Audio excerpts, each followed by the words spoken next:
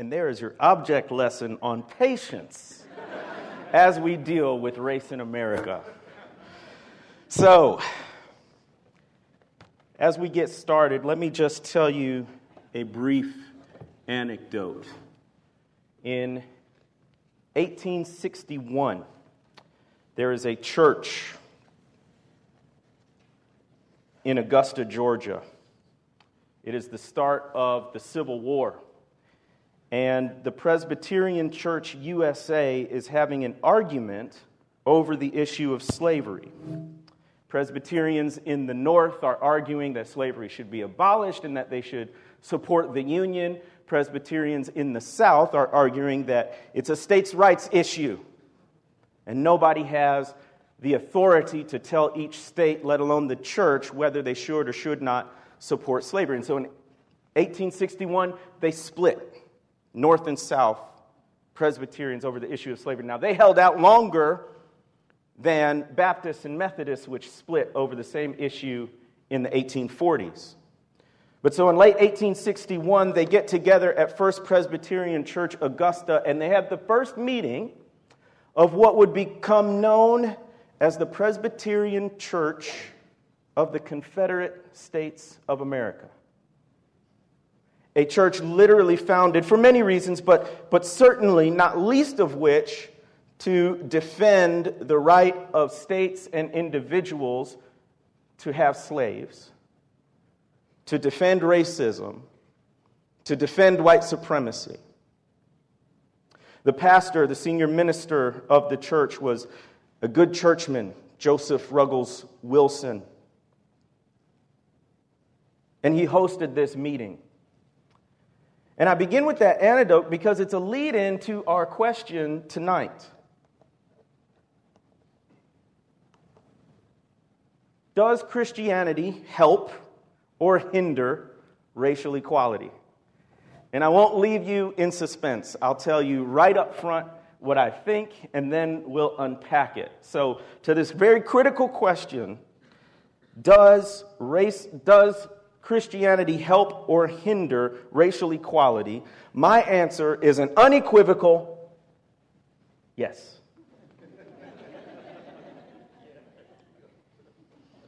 Does it help or hinder? Yes. Does it help? Yes. Does it hinder? Yes. And so the reality is, you know this, is a very complicated question.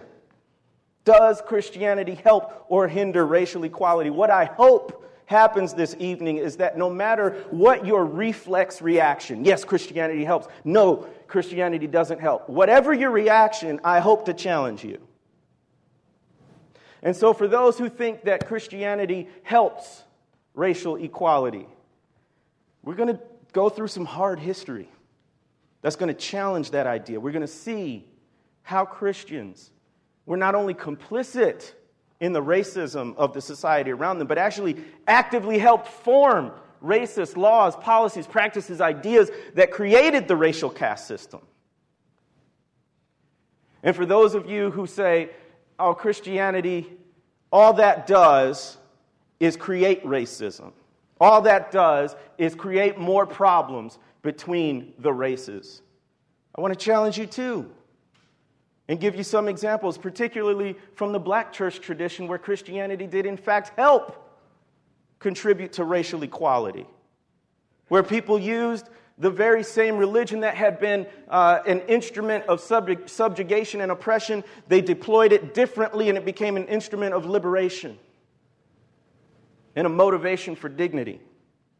So no matter what your answer to this question is, no matter where you stand at the outset of this presentation, what I hope happens is that you will encounter some ideas that will challenge your natural reflex and perhaps complicate this question for you. I study history, and history is all about complicating our understanding of the past and even the present. So, how are we going to do this tonight? It's a very simple plan. It's in 3 parts. Number 1, I want to actually set the stage by talking about a biblical understanding of race. It would be a mistake for us to assume, A, that we all believe the same things about race just as Americans, and B, it would be a mistake to think that the Bible talks about race the same way that we do in the United States in 2018. There are some differences, and those differences are important. So I'll unpack what does the Bible mean when you see that word race in the Bible? And what do we mean in the United States when we talk about the word race? What are some differences? What can one learn from each of those sources? And we're going to use that as a foundation to then talk about a history of race in the American church. And this is where it gets really hard for some people, because I think the honest reality is we have not fully come to grips with the level of racism in the American church, both historically and in the present. And so what I'm going to do is reveal some of those hard stories of where Christians were just flat out racist. Not just society at large, not just a political figure or an everyday citizen, but people acting as Christians, reinforcing racist ideas. We'll also give some counterexamples. In part 3, Christian resistance to racism. Again, not just people acting as everyday citizens, but people acting as a result of their faith and challenging the racial hierarchy of their day. And then we'll close with some next steps. So, let's set the boundaries for this talk, because I don't want you to get mad at me because I didn't talk about this or didn't talk about that. So let me tell you what I am going to do and what I'm not going to do. First of all, this is a primarily historical approach. I'm a student of history, all right? I have training in theology, but mainly what you're going to see here is a historical approach, which, so for Christians in the room, sometimes you get nervous if you don't hear Jesus every other word. I just want to put you at ease. It's okay. We're going to talk about what happened in the past and try to figure out what it means for us in the present. And so what I'll be doing is a historical survey, which means I'm not just going to focus on one incident or one person or one community. I'm going to hop around a little bit. What I'm going to try to do is give you a sense of the chronology of the United States. So I'll start all the way back in the 17th century, and I'll end up pretty close to the present day. And in each major era, I'm just going to try to give you a representative example of what I'm talking about. But I promise you, history is interesting. One of my main missions in life is to help everybody develop a love for history in general and U.S. history in particular. So I promise it'll be interesting and it'll even be challenging. Next, there's an emphasis on the black and white racial divide, right? So part of knowing history is knowing the history of race-based chattel slavery, and not only the past effects of that, but the present implications as well.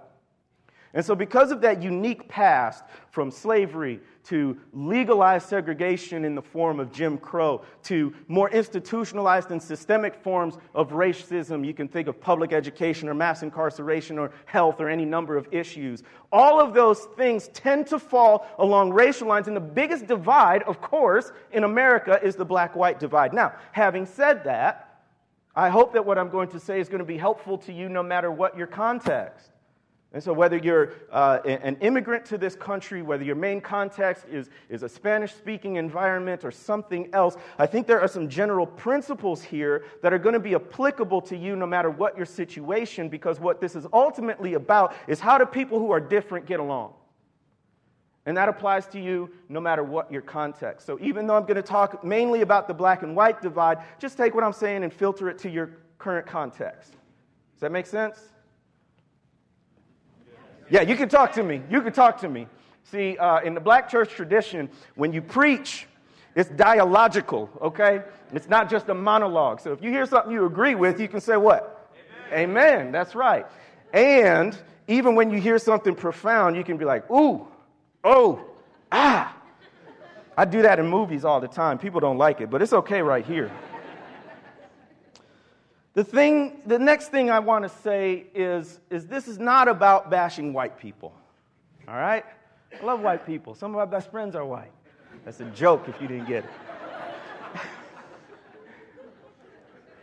The point is that the way that race has worked in America, the hierarchy puts white people at the top of the pyramid and then people of color at the bottom socially. And so when we talk about racism in the American church, a lot of times we're talking about the racism perpetuated by white people, but I'm not bashing white people. I'm just trying to tell the truth. And this is just the way it is. So I don't want you to leave here and say, oh man, he was just trying to guilt white people. He was just trying to get whitey. That's not what this is about. I'm just telling you the way our society has been structured has put advantages for some and disadvantages for another, and that just happens to fall along that black-white racial divide. And so along with that, it's not about bashing white people, nor is it about a guilt trip, but I do think there ought to be a measure of what the Bible calls godly grief. And so in 2 Corinthians 7, Paul writes to the Corinthians about some things that haven't been going right in their church. And Paul's burden is for the church to hear what he's saying, to receive it, and then to change. And so he talks about this concept of godly grief, and he says, godly grief leads to repentance without regret. Whereas worldly grief just produces sorrow that leads to bitterness and no real change. And so while it's not about provoking a sense of sort of racial guilt in you, I do think that the church would do well to experience a degree of godly grief which leads to repentance, a turning around, a changing in her ways. And so bear that in mind as you hear some of these hard truths, some of these truths that may challenge what you've grown up with or what you've heard previously, a sense of godly grief. So those are some of the parameters, what I'm going to do, what I'm not going to do. But who the heck is speaking to you? Let me tell you a little about me. So, I was born and raised in the Chicago area, but I got down to the deep South. There's different parts of the South. There's South-ish, there's South and West. Each state has its own brand of South, but I was in the deep South. I joined Teach for America, and they placed me in the Mississippi Delta on the Arkansas side. And I was at a brand new public charter school, and I was a 6th grade science and social studies teacher. Those are some of the students in one of our first graduating classes from high school. So we were middle school, went all the way up to high school. And I had the privilege of teaching these beautiful young minds. But we were also in a context where at one time the county was the 20th poorest county in the United States. The poverty rate to this day in the town is more than twice the national average. And so you're dealing with issues of generational poverty and everything that comes with it. You're talking about poor health, poor education, a lack of healthy food options, a lack of colleges and universities in the area, you name it. And all of those issues were not abstract. All of those issues walked into my classroom every day on 2 feet. And I had to challenge myself as a person of faith to say, what does my religion have to say about these issues of injustice? Because it can't just be about me. It can't just be about me being a nice person or personally holy. There's got to be some sort of burden for other people, some sort of question and response to the question of who is my neighbor and how do I treat him or her. So that led me on a journey. I went to seminary in Jackson, Mississippi, hoping to equip myself with more Bible knowledge to be able to address some of these issues and yes, speak to issues of race and the church. While I was there, we started something called the African American Leadership Initiative, and the goal was twofold. One, we wanted to recruit more African Americans to the seminary, and two, we wanted to equip Christians of any race for cross-cultural ministry. About the same time, I helped start something called The Witness, a black Christian collective. It used to be called the Reformed African American Network. Now we're called The Witness. And what that is a website, thewitnessbcc.com. Thewitnessbcc.com. What that is a website, and what we try to do is address the core concerns of black people biblically. And so we want to look at issues of race, religion, and culture through the lens of faith, but also the lens of the unique black experience in America. And so I invite you to check out the website. A couple years later, we started a podcast called Pass the Mic, Dynamic Voices for a Diverse Church. And so we do interviews, we do conversations. 2018 has been a fun year so far.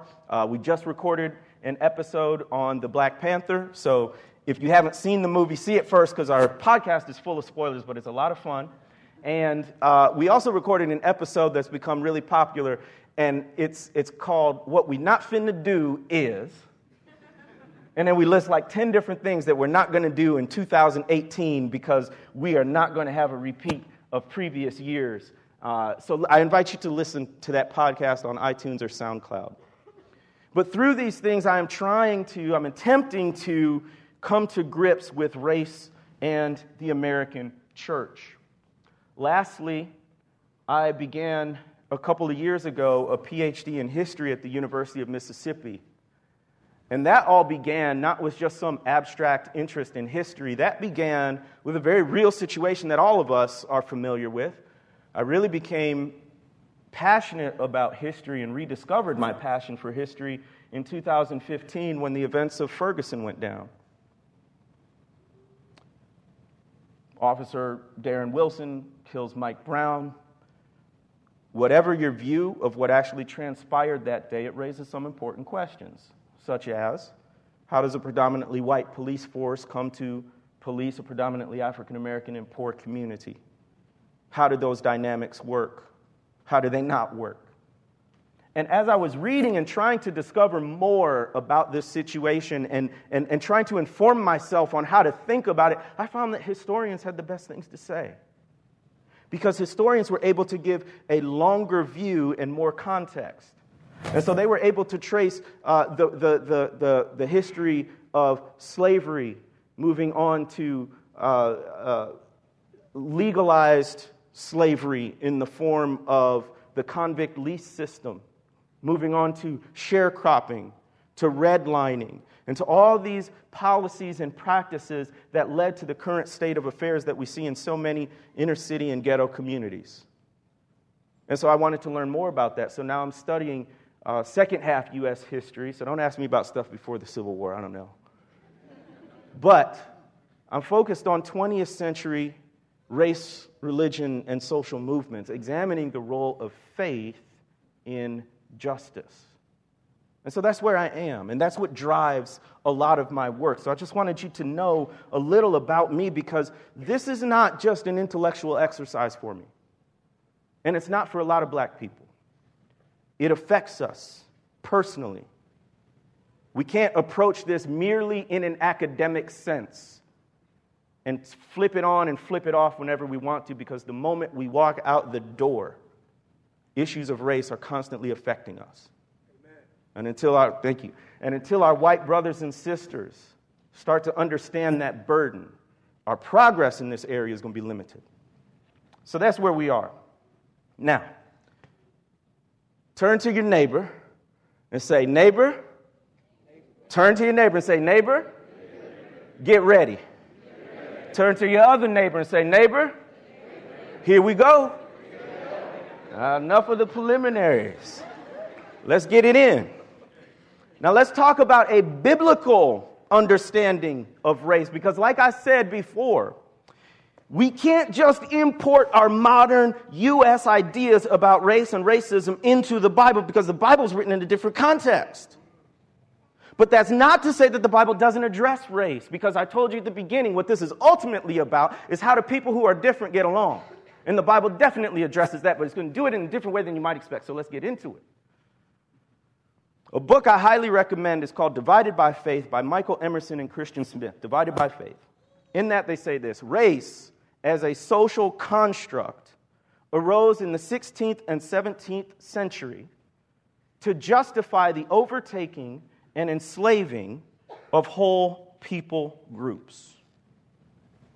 Now, what's critical about this, all of it's important, but what's critical about this is that they call race a what? Social construct. That means it was invented. It was created. It was engineered. That it doesn't really have a biological basis other than the amount of melanin in one's skin, but that really makes no difference as far as intelligence or emotions, or certainly not one's spiritual capacity. So this concept of race and the idea that one's skin color would have all this meaning is a social construct. But listen carefully. Just because it's a social construct doesn't mean it's not real. So yes, race was built. It was decided upon that these factors would have a certain meaning, but that doesn't mean that race doesn't have a real world impact. Race is the cause of lynchings and slavery and over-incarceration and hatred. So the impact of race is very real, even though the construct of race has been imagined and created. You with me so far? Makes sense to you? All right. Now, some characteristics of race as a social construct. One, it is culturally and contextually defined, which means race is not static, it's elastic. It changes over time and circumstance. So race, the meaning of it, the way it's applied, it changes based on where you are and when you are. Secondly, it has to do with physical features. Race, as we understand it today, has to do with physical features like skin color, hair, and body types. But only certain physical features. See, this is the construct part, right? Why is it that we constructed a hierarchy based on skin color and not eye color, or ear size, or height? It's socially constructed because we decided on an arbitrary physical feature, someone's skin color, and said that has meaning. And that's the third point. Race not only identifies these physical attributes, but it places a value on them. So people of lighter skin have more social, political, economic capital than people of darker skin, particularly people of African descent, black people. And so race has a social meaning that gives you certain benefits and advantages based on skin color. So these are some of the characteristics of race as a social construct. We invented it. The United States, race has been used to separate and divide between slave owners and slaves, black and white, and all other kinds of human-made divisions. But the Bible generally doesn't speak about race in the same way that we understand it in 2018 in the United States of America. So it's important not to import our own modern ideas of race into the Bible. When the Bible talks about race, it rarely uses that English word, R-A-C-E. But when it does talk about race, it talks about the unity of humanity. And so Acts 17:26, and he, God, made from one man, one person, every nation of mankind to live on all the face of the earth. What this passage is talking about is a theory that in the 19th century they called monogenesis, or one beginning, one origin, versus a theory called polygenesis, many origins, many beginnings. The theory of polygenesis was used by white supremacists to say that black people are actually descended from a different species, perhaps apes, and it makes them biologically and intellectually inferior. Therefore, their only proper place is as slaves. Now, believe it or not, many other white racists who were Christians, they refuted that idea of polygenesis because they read Genesis chapter 1, and they read Acts 17, and they knew the story of Adam and Eve, and they said, no, there's one race, the human race. And so they advocated this idea of monogenesis, but that did not mean equality, because they used other things like the so-called curse of Ham to say that black people were relegated to a state of servitude. And so they used theology and not biology to reinforce white supremacy. But If you take all that out and you look at the actual context and the intent, then a passage like Acts 17:26 speaks to the biological unity of all people and the monogenesis of all people.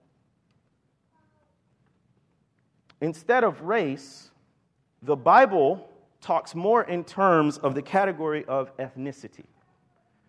And so another helpful book is a book by J. Daniel Hayes called From Every People and Nation, A Biblical Theology of Race, and he speaks to this idea in depth. Ethnicity in the Bible is a much more appropriate term given the context.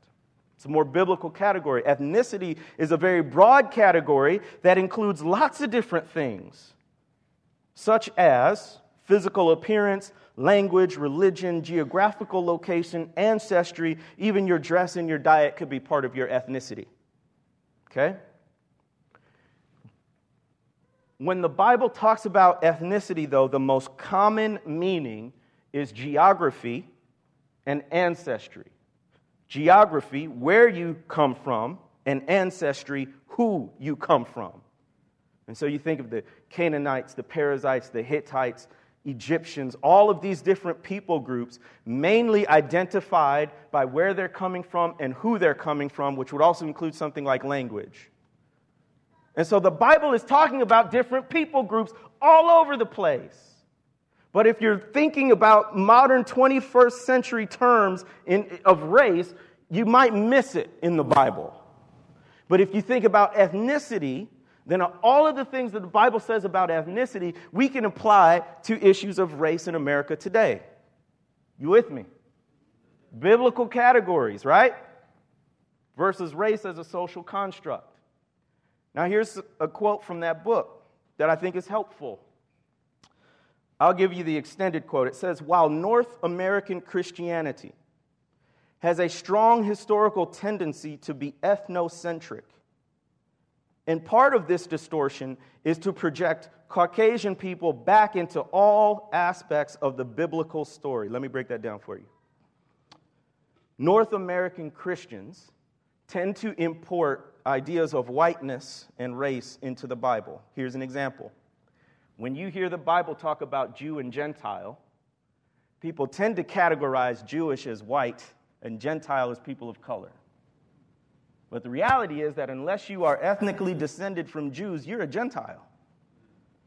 And so when we read the Bible and we're talking about all these people coming in, a lot of times we're thinking, okay, it's the established white group, and then all these people of color are being welcomed in the New Testament. That's not what the Bible's talking about.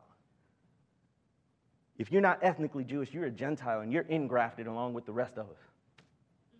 But that's one of the ways we import race into the Bible. The quote goes on to say, coming to grips with the multi-ethnic, non-Caucasian cultural context of the Old Testament and really the New is a critical foundational step in developing a truly biblical theology of race. So what that means is you've got to see the Bible in color. You have got to recognize that when you are reading about different people groups, different ethnicities, these folks ain't European. They ain't white. Most of these people are brown-skinned, and they don't speak English. But that's typically not how North American Christianity reads the Bible. We read whiteness into the Bible, and even black people do it because white supremacy affects us all. So one of the things that you got to do intentionally is when you read that book, whether as a scholar or a person of faith, you've got to read the Bible in color. Amen? All right. A biblical understanding of race. Now, I think a foundational text of the Bible for helping us understand race and how different people groups get along comes from the very first chapter, the creation story. Genesis 1:27 says, so God created man, meaning humankind, in his own image. The image of God, he created him. Male and female, he created them. In the Psalms, it says that humanity is the crown of God's creation. Human beings, whatever you look like, are God's delight. Why? Because God has placed his fingerprint upon you. He has made you in his image and likeness, which means what? You have the capacity to think and feel and reason and create. The crown of creation above all the animals that can't do those things. He's made us a little lower than the angels, and he tells us how we ought to treat each other because we are made in his image and in his likeness. We all have inherent dignity. And we need to treat each other like this. And by the way, this goes for Christian and non-Christian. This is a human category right here. The image of God tells us how to treat people who don't believe the same way as we do, who don't look like we do, who don't have the same sexual orientation, who don't live on the same continent, who don't speak the same language. All people are made in God's image and likeness and are worthy of dignity and respect. That's what this passage is saying. It's a foundational passage for how we treat each other across any sort of difference or division. It's what the Bible has to say about race and ethnicity. I could go on. From Genesis to Revelation, the Bible speaks about this, but I'll just do one more passage. Galatians 3:28. There's neither Jew nor Greek, there's neither slave nor free, there's no male and female, for you are all one in Christ Jesus. This speaks to our spiritual equality as believers. These three categories, I think, are helpful. Jew or Greek, those are ethnic categories, religio-racial categories. There's neither slave nor free, that's an economic category, class, if you will. And then no male or female, obviously gender. And so you can think of race/ethnicity, class, and gender. For you're all one in Christ. Now, what it doesn't mean is that there's no distinction.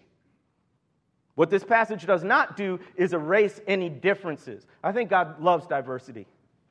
I think he celebrates diversity. And he doesn't flatten it out. What he's saying is the ground is level at the foot of the cross. What he's saying is that all are equally in need of a Savior. And when you believe in Jesus Christ, all have equal dignity before the eyes of God through faith in Christ. And so there's a special burden for people who call themselves Christian to treat one another with dignity and respect because we are all one in Christ Jesus. That's what Galatians is saying. Now, I could do a whole presentation on this, but let that just be the appetizer for you. Let that just lay a foundation. And what I hope you got was some of a little bit of the differences between how we think about race as a social construct and how the Bible talks about race and ethnicity and how we ought to treat one another based on a biblical story. And we're going to use that as a foundation to go into this next part. The history of race in the American church. Now remember, our central question is this. Does Christianity help or hinder racial equality? And I said the answer is what? Yes. What I want to first do is talk about some of the ways, some of the very tragic ways, but ways we need to talk about and know about, that Christianity has hindered racial equality. A lot of this comes from my studies. So I read literally hundreds of books on history, and it is hard. It is hard to read about racism in America, and as a person of faith, it is really hard to read about racism in the church. And so what I'm about to tell you and some of the events, these are things I've discovered on the way, things that have really struck me and have helped me come to an understanding of how deep and how far back the problem of racism goes in the American church. I think it was just last summer, I took a trip to Williamsburg, Virginia, Colonial Williamsburg, and I was in one of the museums there. And so, of course, Virginia is one of the earliest and oldest settlements in the United States. And what happened there is really indicative of what tended to happen with the rest of the United States. And I remember being struck reading one of the panels in the museum. The panel said this: it was a law passed by the Virginia Assembly, and to be in the Assembly, you had to be an Anglican in good standing. We have some Anglicans here tonight. Sorry about that, but There's going to be something positive a little later on. So the Virginia Assembly passed a law in 1667. What's important to remember, again, race is a social construct. So in the 17th century, you don't have these hard and fast rules about black and white and what that means. You actually had to make that up as you went. And so they were making the rules up as they were going, but in a very short amount of time, they created a system where people of African descent were on the bottom and Europeans, particularly white and French, they were on the top. And here's what they said that got me. So even early on, you had missionaries who wanted to evangelize African slaves, but the slave owners didn't want it. Why? Because you start preaching passages like Genesis 1:27 and Galatians 3:28, and all of a sudden your slaves start getting ideas about equality and freedom and liberation, and suddenly your workforce is rebellious. And so slave owners didn't want European missionaries preaching the gospel to their slaves. So the missionaries made a compromise. And they worked with the assembly to pass this law. The law said, whereas some doubts have arisen whether children that are slaves by birth and by the charity and piety of their owners, made partakers in the blessed sacrament of baptism, so this is about baptism, should by virtue of their baptism be made free. So it says some people are worried about baptism and whether that's going to make slaves free. It is enacted and declared by this grand assembly and the authority thereof that the conferring of baptism does not alter the condition of the person as to his bondage or freedom. That diverse masters, freed from this doubt, may more carefully endeavor the propagation of Christianity by permitting children through slaves and those of greater growth, if capable, to be admitted to that sacrament, meaning baptism. In other words, if a slave gets baptized, their soul will be free, but not their body. And they passed a law that said this. And what got me was, this is 1667. This is more than 100 years before the Declaration of Independence, more than 100 years before the Constitution. And so racism in the American church actually predates the political entity known as the United States of America. That's how old and far back racism goes, not only in this country, but in the church in America. That's just one example. Another example along those lines. There's a missionary named Francis Lejeune, and he was a very dedicated missionary. He was genuinely concerned about the eternal salvation of both indigenous people and African slaves. And so he labored at great risk to his own health and fortune to preach the gospel to slaves. And when he was successful at converting them, he would baptize them. But when he baptized them, he made them say these baptismal vows. He made them make these promises, this verbal oath. And here's what he made them say upon baptism. You, meaning African slaves converting to Christianity and getting baptized, declare in the presence of God and before this congregation that you do not ask for holy baptism out of any design to free yourself from the duty and obedience you owe your master while you live, but merely for the good of your soul and to partake in the grace and blessings promised to the members of the Church of Jesus Christ. Did you catch that?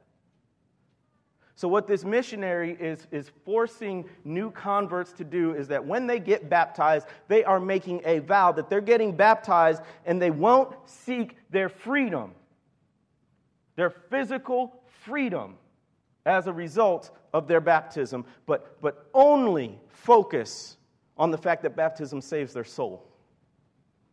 And so there's this stark separation between the physical and the spiritual in the American church that persists, I would argue, even to this day.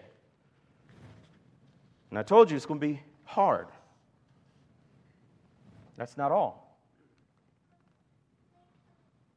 Civil War in religious dimension, the Civil War was a lot more than political. It was theological, it was spiritual. And for Christians in the South, it took on this sort of epic cosmic dimension. And the battle between the North and the South wasn't simply a political battle over states' rights and whether slavery would expand or remain in the South. It was actually a cosmic battle between good and evil. You don't believe me? Presbyterian theologian R.L. Dabney said, "But for the African race, which God had placed in America, slavery was the righteous, the best, yea, the only tolerable relation." It's a pastor. He said slavery was the righteous, best, and only tolerable relation for Africans in America. Another Presbyterian theologian, James Henley Thornwell, couched the question of slavery in the Civil War in theological terms. He said, "The parties in this conflict are not merely abolitionists and slaveholders. The world is the battleground. Christianity and atheism the combatants, and the progress of humanity at stake." So he's putting this battle between North and South, abolition and slavery, and he's saying that people who are advocating for slavery are the Christians and the abolitionists are the atheists, and that the world is the battleground, and nothing less was at stake than the entire progress of humanity. It's a Southern minister saying these things. When I was in seminary, I often heard these men quoted, oftentimes not just by professors, but by other students. And for a very long time, no one told me what they believed about black people. These men still get quoted without any qualification as to their racial views or their views on slavery. Not that we can't learn from people we disagree with, but I think something like that at least deserves mention. Amen. Now, there's a recent film called Birth of a Nation, but there was a film literally a century before that, also called Birth of a Nation. It was a 3-hour-long silent film produced and directed by a man named D.W. Griffith. And Birth of a Nation told the romanticized history of the birth of the Ku Klux Klan.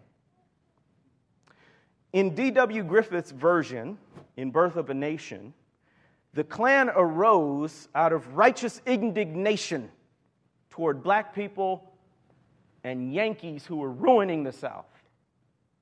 In the climactic scene that leads to the birth of the KKK, a white woman is being chased by a black Union soldier who in the movie is depicted as a white person in blackface. This black Union soldier is disheveled, hat's crooked, shirt's unbuttoned, looks like a demon deliberately.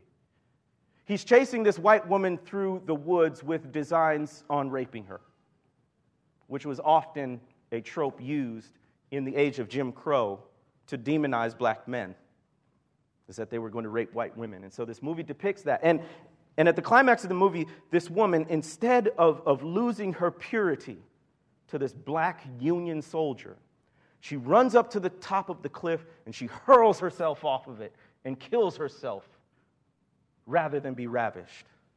And it's in response to the death of his sister that this white man gathers up all of his friends. They don white robes and hoods and they go marauding through the South, evicting both white Yankees and black Unionists and kicking them out and restoring this beautiful romanticized vision of the South. And that's Birth of a Nation. What's so interesting is that Birth of a Nation was actually the first film shown in the White House. The president at the time, Woodrow Wilson, was so taken by the film that he would invite crowds of people over multiple viewings to come to the White House and see this great cinematic masterpiece. Now, what does that have to do with race in the church? Well, what's interesting is that Woodrow Wilson's father was Joseph Ruggles Wilson, senior minister of First Presbyterian Church in Augusta, where in 1861, they had the first meeting of the Presbyterian Church of the Confederate States of America. passed on from father to son, from the church house to the White House. Did America help or hinder racial equality? A lot of people used the Bible to justify segregation. So as we get into the 20th century, the Union wins the Civil War, the 13th Amendment is passed, the 14th Amendment is passed, slavery is legally abolished. And it's a whole other presentation to talk about how they perpetuated slavery, but in a different form. Nevertheless, you have the legal end of slavery, but now you get Jim Crow, which by law and custom reinforces the racial caste system through segregation. But in 1954, what happens? What court case? Brown v. Board of Education. Eliminates legalized segregation in public schools and more broadly public facilities. And where were white Christians, particularly conservative white Christians, when this law was passed? Were they happy about it? Not a lot of them. Matter of fact, a lot of them opposed it, and they opposed it on biblical grounds. So following the Brown v. Board decision, a man named G.T. Gillespie, who was the president of Belhaven College, now University, in Jackson, Mississippi, preached a message at a synod meeting, which is a meeting of all the local pastors in the area. A synod meeting of the Mississippi Presbytery, and the title of his address was, quote, "A Christian View of Segregation." And in his message, he called forth a passage from Leviticus 19:19 to justify slavery and segregation on biblical grounds. In a section of that talk called Prohibitions Against the Mingling of Diverse Things, he said, quote, according to the law delivered to Moses, the crossbreeding of diverse strains of cattle, the planting of mixed seeds, and the mixing of wool and linen in a garment were forbidden. We're not told the reasons for this curious law, but it seems impossible to escape the conclusion that if such intermixture of diverse elements in the lower orders of animal and plant life were unseemly and contrary to the divine purpose, the same principle would apply with even greater force with respect to human relations. So what Gillespie is doing is something called reasoning from the lesser to the greater. And he's saying if in Leviticus, the Bible says you can't mix cattle, seeds, wool, and linen garments, then surely the Bible does not want you to mix people of different races. And he's using the Bible to justify segregation and the opposition to the 1954 Brown v. Board of Education decision. The message was so popular that the All-White Citizens Council, which is just a more respectable but just as racist version of the Klan, distributed thousands of copies of his speech, defending segregation from the Bible. During the Civil Rights Movement, Martin Luther King Jr. spoke at the Southern Baptist Theological Seminary, which is the flagship seminary of the largest white evangelical denomination in America, the SBC, Southern Baptist Convention. He speaks at their seminary. Even today, right around Martin Luther King holiday in January, you'll see folks from the SBC trot out this picture, and they actually have a recording of MLK's speech that he gave during this visit. And they'll quote this and they'll cite this positively, like, look at this great thing that back during the Civil Rights Movement, we invited Martin Luther King Jr. to speak, and see, we were on the side of civil rights. But what they don't tell you is the reaction. So when Martin Luther King went to the seminary, he was well received because he was invited by some of the faculty. The students were engaged, but this was in the, quote, liberal days of the seminary. But the more conservative trustees and donors had a very different view of Martin Luther King. In a book about the seminary, historian Greg Wills says this, quote, the most serious damage was the alienation of churches and the loss of donations.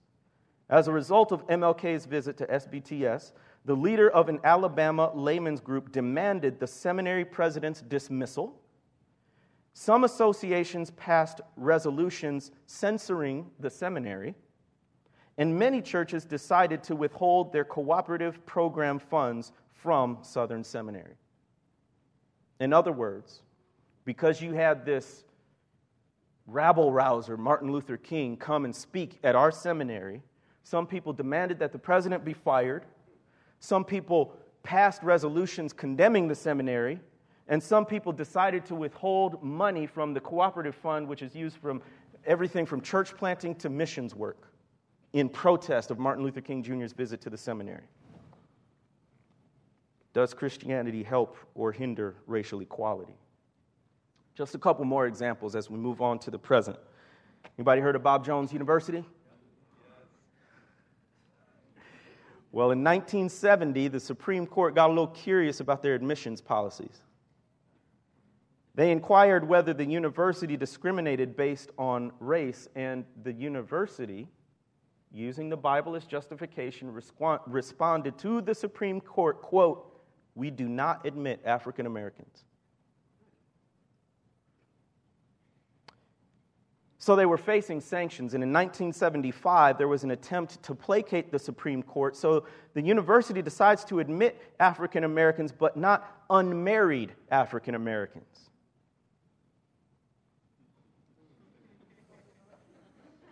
Now, why would you distinguish between married and unmarried African Americans? Because the cardinal sin of integration was interracial dating. Because you know interracial dating leads to interracial marriage, and interracial marriage leads to interracial kids, and not in my family. That was Bob Jones University's stance. And so they actually had in their handbook that students who engaged in interracial dating would be expelled. In 1976, as a result, the IRS rescinds Bob Jones University's tax-exempt status as a religious institution. But it signaled to all Christian schools, K through 12, as well as in higher ed, that they too were at risk of losing their tax-exempt status. And this case is part of what formed what became known as the moral majority and the religious right, to protest for the right of Christian schools to discriminate based on race. Now, by this time, we're all friends, right? Because what I'm going to talk about next, there's something that happened in 2016 politically. And I bring it up not for partisan reasons. I bring it up to highlight whether Christianity helps or hinders racial equality. You feel me? I don't know what your political beliefs are. Hold whatever views you do, fine, but let's think about it in this context, in the context of this question. So, that sign says, "Thank you, Jesus, Lord, for President Trump."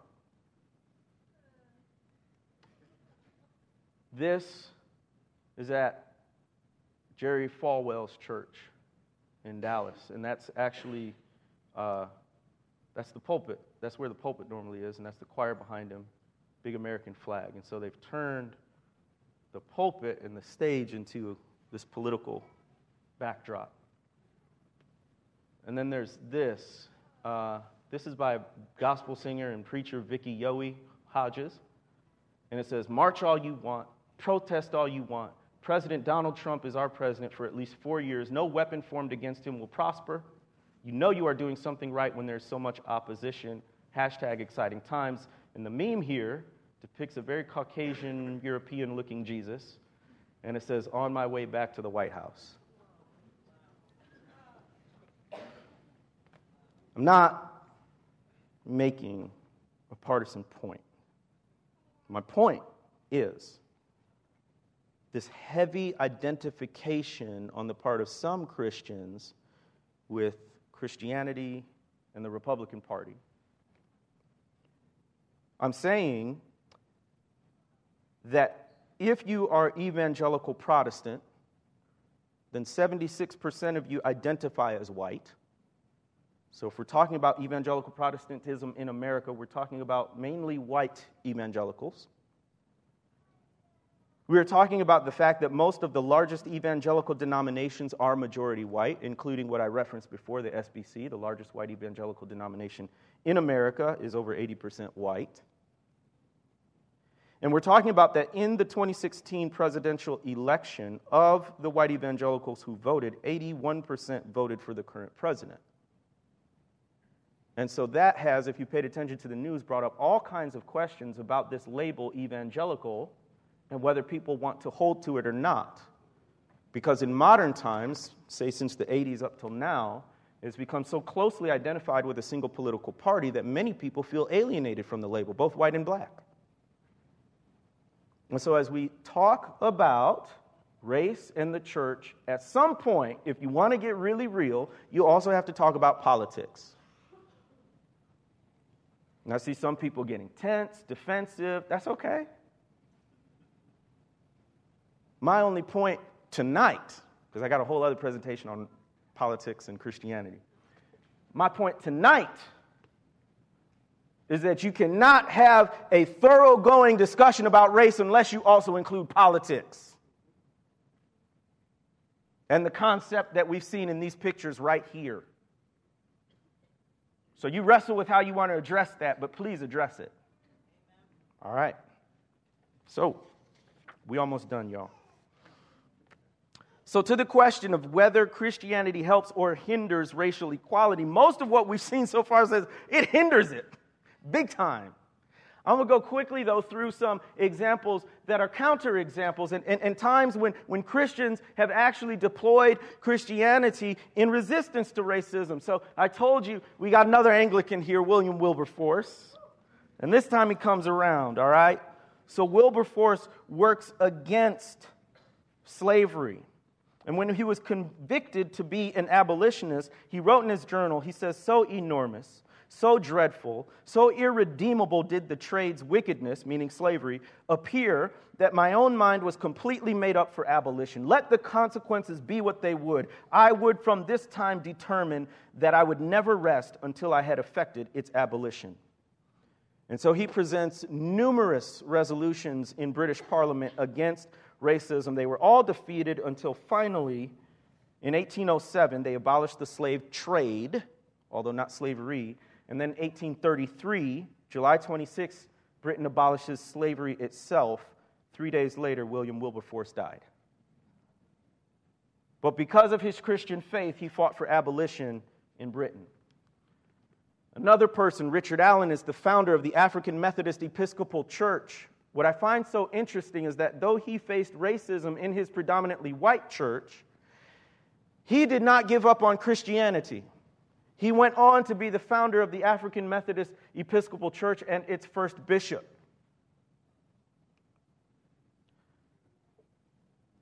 Black Christians have always seen through the hypocrisy of racist Christianity. Frederick Douglass says, "What I have said," in his autobiography, "what I have said respecting and against religion, I mean strictly to apply to the slave-holding religion of this land, and with no possible reference to Christianity proper. For between the Christianity of this land and the Christianity of Christ, I recognize the widest possible difference.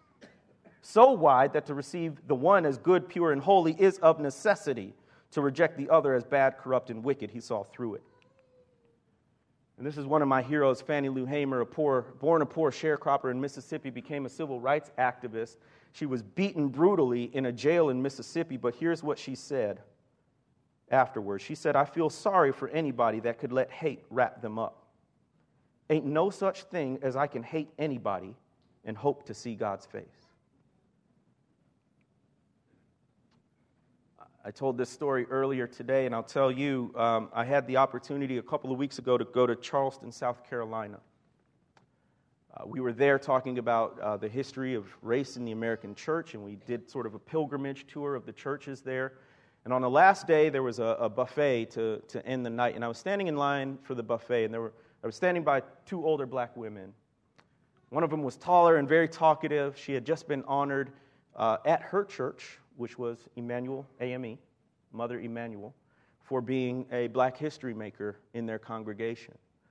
But the lady she was with was much quieter. And finally, the lady who did most of the talking introduced her friend, and her name was Polly Shepherd. If you remember the news stories, Polly Shepherd was in the room when Dylan Roof killed 9 people at a Bible study at Emmanuel AME. She survived because he went over to her and he asked her, "Did I shoot you?" And when she said no, he said, "I'm not going to kill you. I'm going to let you live so that you can tell everybody what happened here." And that was the woman standing right next to me in line.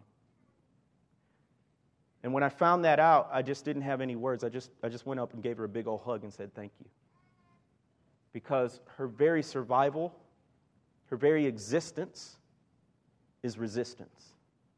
And here she was, clinging to her faith, forgiving this murderer because she loved Jesus. I'm going to wrap up here. As we talk about this question of whether Christianity helps or hinders racial equality,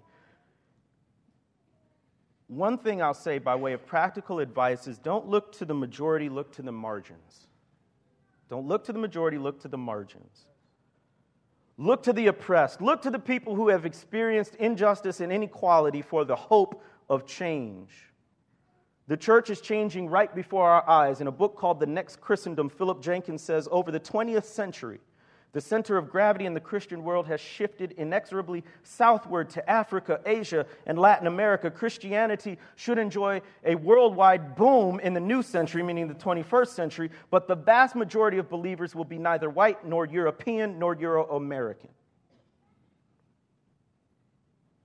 In another book called The Next Evangelicalism, Sung Chan Ra says, the American church needs to face the inevitable and prepare for the next stage of her history. We are looking at a non-white majority, multi-ethnic American Christianity in the immediate future. To trace the change, he says, in the year 1900, Europe and North America comprised 82% of the world's Christian population. By 2050, African, Asian, and Latin American Christians will constitute 71% of the world's Christian population. Look to the margins. He says to describe a typical Christian today, you would not picture a European, you would picture a young Nigerian mother on the outskirts of Lagos, a university student in Seoul, South Korea, or a teenage boy in Mexico City. That is the future in the face of Christianity. But as to this question, does Christianity help or hinder racial equality? I think we should make it personal. The question is, do I help or hinder racial equality? For people of faith, does my Christianity help or hinder racial equality? I'll end with one last story that I think is one of hope. In 2015, I was invited to speak at a church on the topic of racial reconciliation. It's something I often do, have the privilege of doing in churches around the country. And usually they're majority white congregations. And so I go to this church, and it's a historic church. It was founded a long time ago in 1804. Seen presidents come and go, wars come and go. This church was located in Augusta, Georgia. The name was First Presbyterian Church. It's the same church where in 1861 the Presbyterians divided over the issue of slavery and they formed the Presbyterian Church of the Confederate States of America. It's the same church where, as a boy, Woodrow Wilson attended, who later showed Birth of a Nation, and it was now the same church where I got to stand in the pulpit where they preached slavery and segregation and talk about the Bible's call to racial equality. And so to the question, does Christianity help or hinder racial equality? The answer is yes. The question is, will you and will your faith help or hinder racial equality in our day? Thank you very much.